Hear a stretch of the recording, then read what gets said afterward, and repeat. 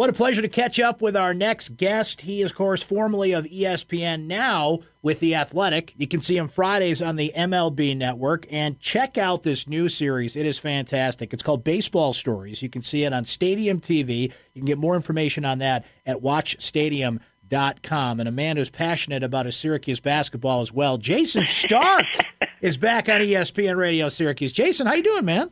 Brent, I'm good. You want to just skip all the baseball talk and go right to hoop talk? We do that all the time. So I want to do baseball. You want to do hoops. We'll do halvesies. How about that? Fine. It's fine. Tyus Battle coming back. Hughes, top 25 preseason team. Clearly a Final Four squad, right? I mean, let's just get it out of there. Yeah, something like that. But we can start the season tomorrow. I'm ready. We're all ready, man, especially with Tyus coming back and this loaded team. It's very intriguing. It was interesting how the fate of that team kind of hinged on his return after Darius Baisley decided to take off. And you and I were actually DMing at one point about Robert Braswell and what kind of prospect he could be for this team. People are excited about him. So, Jim Boeheim, just reload and get ready to rock, I guess. That's how it goes. That works for me if it works for him. It sure does. Yeah, I'm ready. I've heard great things about Jalen Carey. I've heard great things about Elijah Hughes. Supposedly this Boeheim kid can really shoot. You can. Name sounds familiar. Looking forward to it. Jayson, there is so much happening in baseball that we want to ask you about. Of course, we're right here in the heart of Yankee and Met territory. I want to start with the Yankees. I mean, things are going pretty well for them, but there's a clear thing that they need, and that is another pitcher. Sonny Gray just does not appear to be the guy. So the Yankees are going to be in the market for a pitcher. What are you hearing about where they could look, maybe some names they could go after, and the possibility of them grabbing somebody before the deadline? Well, there's no doubt that they feel like they need at least one arm, maybe two arms. Would love to find a Game 2 starter in there. I sense a little nervousness that guy they're looking for might not really be out there.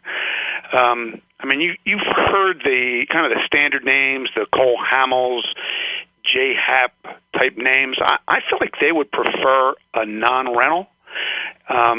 You can trade for Hamels and pick up his option, but it's pricey for a team trying to stay under the tax threshold. I think we should look for Brian Cashman to be creative. I would think he'd be way more interested in a Michael Fulmer kind of guy. I mean, he's got this incredible depth of prospects that he can trade from, and they would much rather do that than take on money. It's very un-Yankee-like.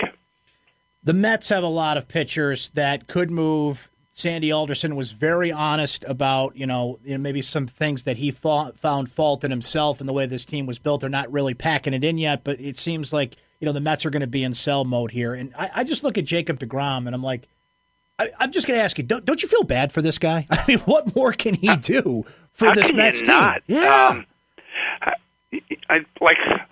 This is getting into historic territory. It's actually in historic territory. I looked into it last week before the start against the Yankees, and nobody had ever had a stretch like that where they allowed one run or none in that many starts and didn't win any of them. I couldn't find anybody in the last 100 years who had done that. It's incredible. And I know he gave up a couple runs in that game, but we had another one today. 7 innings, 1 run. It's all he does, and they never score from him. I don't think he can sue for non-support, but if he could, if anybody had a case, he would be the man. He really would. It's incredible. Their whole rotation really has a case, though. The last 23 games, they've got the best starting pitching ERA in the majors, and they're 6-17. That's incredible. That's really incredible. Did you happen to see that video, by the way, that's out there of Terry Collins and Noah Syndergaard and an argument on the field? And there was we really could hear what they were saying. And I guess, they said what you would expect a upset manager to say to an umpire, but to hear the honest back and forth was incredible between those two. I don't know if you saw that video. But I missed that. Yeah, I'll have to send that to you because, please again, do. There's a lot of adult words in there that you knew would be in there, but to hear how the umpire explained things to Terry Collins, and it was a play where Noah Syndergaard threw behind somebody, he got thrown out of the game. And, just to hear the honest conversations on the field, it was very interesting. I'm shocked to hear people talk like that in baseball. Exactly, I know. I'm shocked to find gambling is going on in here, sir. Sticking with the Mets for a minute here, Jason. So, yeah, we brought up the pitching situation. Everybody's going to be watching that. But, I mean, they're just kind of reaching the point of no return here. But, let's be fair and look at the other side. What, if anything, could turn this team around and at least make that second half of the season, competitive and interesting for the Mets, if at all? Well, health of the pitching staff, and you get Syndergaard back. You somehow find a way for DeGrom to keep going at this rate and hope they eventually score a few runs every day. But, I mean, realistically, they're not better than the Nationals. They're not better than the Braves. It's debatable if they're better than the Phillies. And their long-term arrow is not pointing up. I just talked to a scout who went through their system, and he said, in terms of position players, he saw like two guys that he thought could make an impact in the big leagues. And so I don't think the question is whether they'll sell. The question is how much they'll sell. I'm sure they'll do some selling. A Todd Frazier kind of guy, maybe as Drupal Cabrera might bring you something, but I don't know if the Wilpons are ready to authorize them to put DeGrom and Syndergaard out there. I mean, that's how you rebuild, but if you do that, and you're going to open the gates 81 times next year, it would be to watch what exactly or who exactly. That's their problem. Jayson Stark's our guest. You can find his work at The Athletic and Fridays on MLB Network. Check out the great series Baseball Stories as well on Stadium TV. Jason, what are you hearing about Shohei Ohtani and his situation? It seems it's not good. It seems like we're not going to see him for a while, but maybe it's not definitive yet on Tommy John or not. They're going to ride that out as long as they can. But what do you know at this point about his immediate future and maybe his long-term future as well? Yeah, well, Brent, once again, I forgot to go to medical school this week, so I'm just doing the best I can with this. Now, grade 2 sprain of that ligament.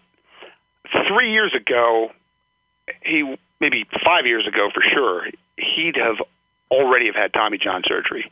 We don't live in that world anymore. As successful as people think it is, it's not unusual now if you have a partial tear of that degree for teams to try to go the Tanaka route. Or even, Aaron Nola had something very similar in Philadelphia, where you go to the PRP injection, you try to rehab it and build strength, and then you hold your breath. And the Angels don't feel like they have much to lose in trying that for at least a few weeks. And, in a month or so, they should have a better read on where this is heading.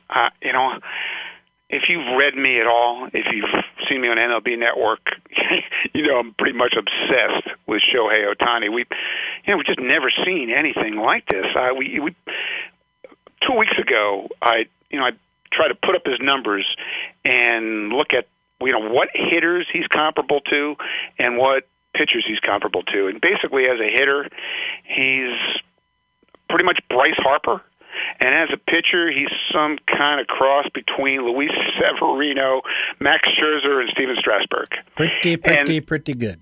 Yeah, I just try to think about what that means. This is a real person, It really is. He's not a cyborg. This is a real human. Yeah. Yeah, right. The game is so much fun, so much more interesting if he's in it. The All-Star game would have been awesome if he could have been, say he hit in the home run derby on Monday night and then pitched Tuesday night. Oh my God. Just think about that show.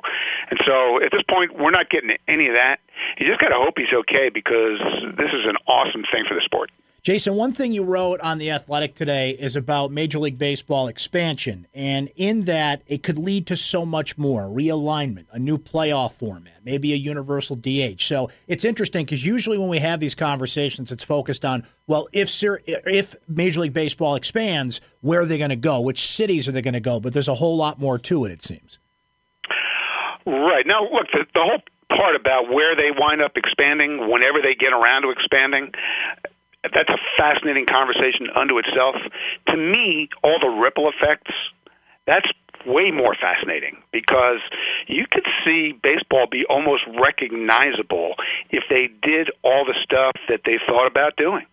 They've at least talked about blowing up the National League and the American League as we've known them all our lives, and to go to a deal where they would be realigning almost solely on geography.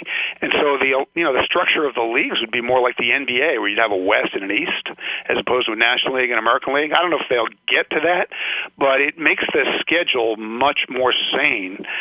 But are the benefits of that worth all the aggravation? I've been fielding grumbles from people on Twitter all day. They're wearing me out, but it gives you a little sense of what baseball's dealing with.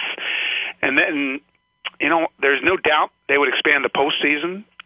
They've talked about expanding it to as many as 16 teams. I think that's unlikely, but I would guess you'd see 6 in each league when this happens. You'll have 4 divisions in each league. You'll have 2 wild cards in each league. It'll be almost exactly like the NFL. And they have to shorten the season to do that. There's just so much that accompanies expansion that it was really fun to delve into it. If people are subscribers to The Athletic, I hope you check this out because it has provoked a ton of conversation today. And you should be a subscriber to The Athletic. It's like a couple cups of coffee a month, and you're getting some of the best sports content out there from Jayson and just an all-star team of writers that have gone not only to The Athletic, kind of the main site, but a lot of the individual cities that are doing The Athletic. So, I did not intend to plug it, Jayson, but I'm proud to because it's great stuff. I appreciate it, man. I know that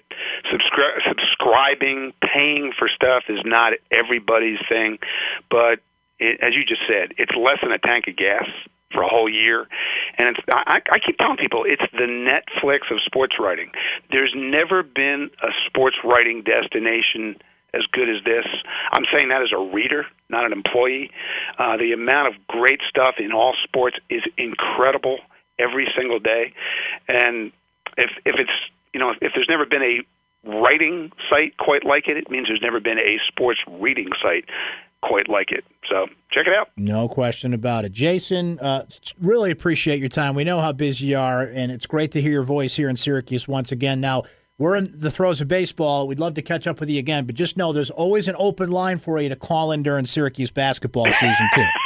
Hey, Brent, careful what you wish for, man. I'm not kidding. No, I'll take it. Hope to see you in the Dome. I'll take it, and we'll see you at the Dome, my friend. Thank you so much. Awesome.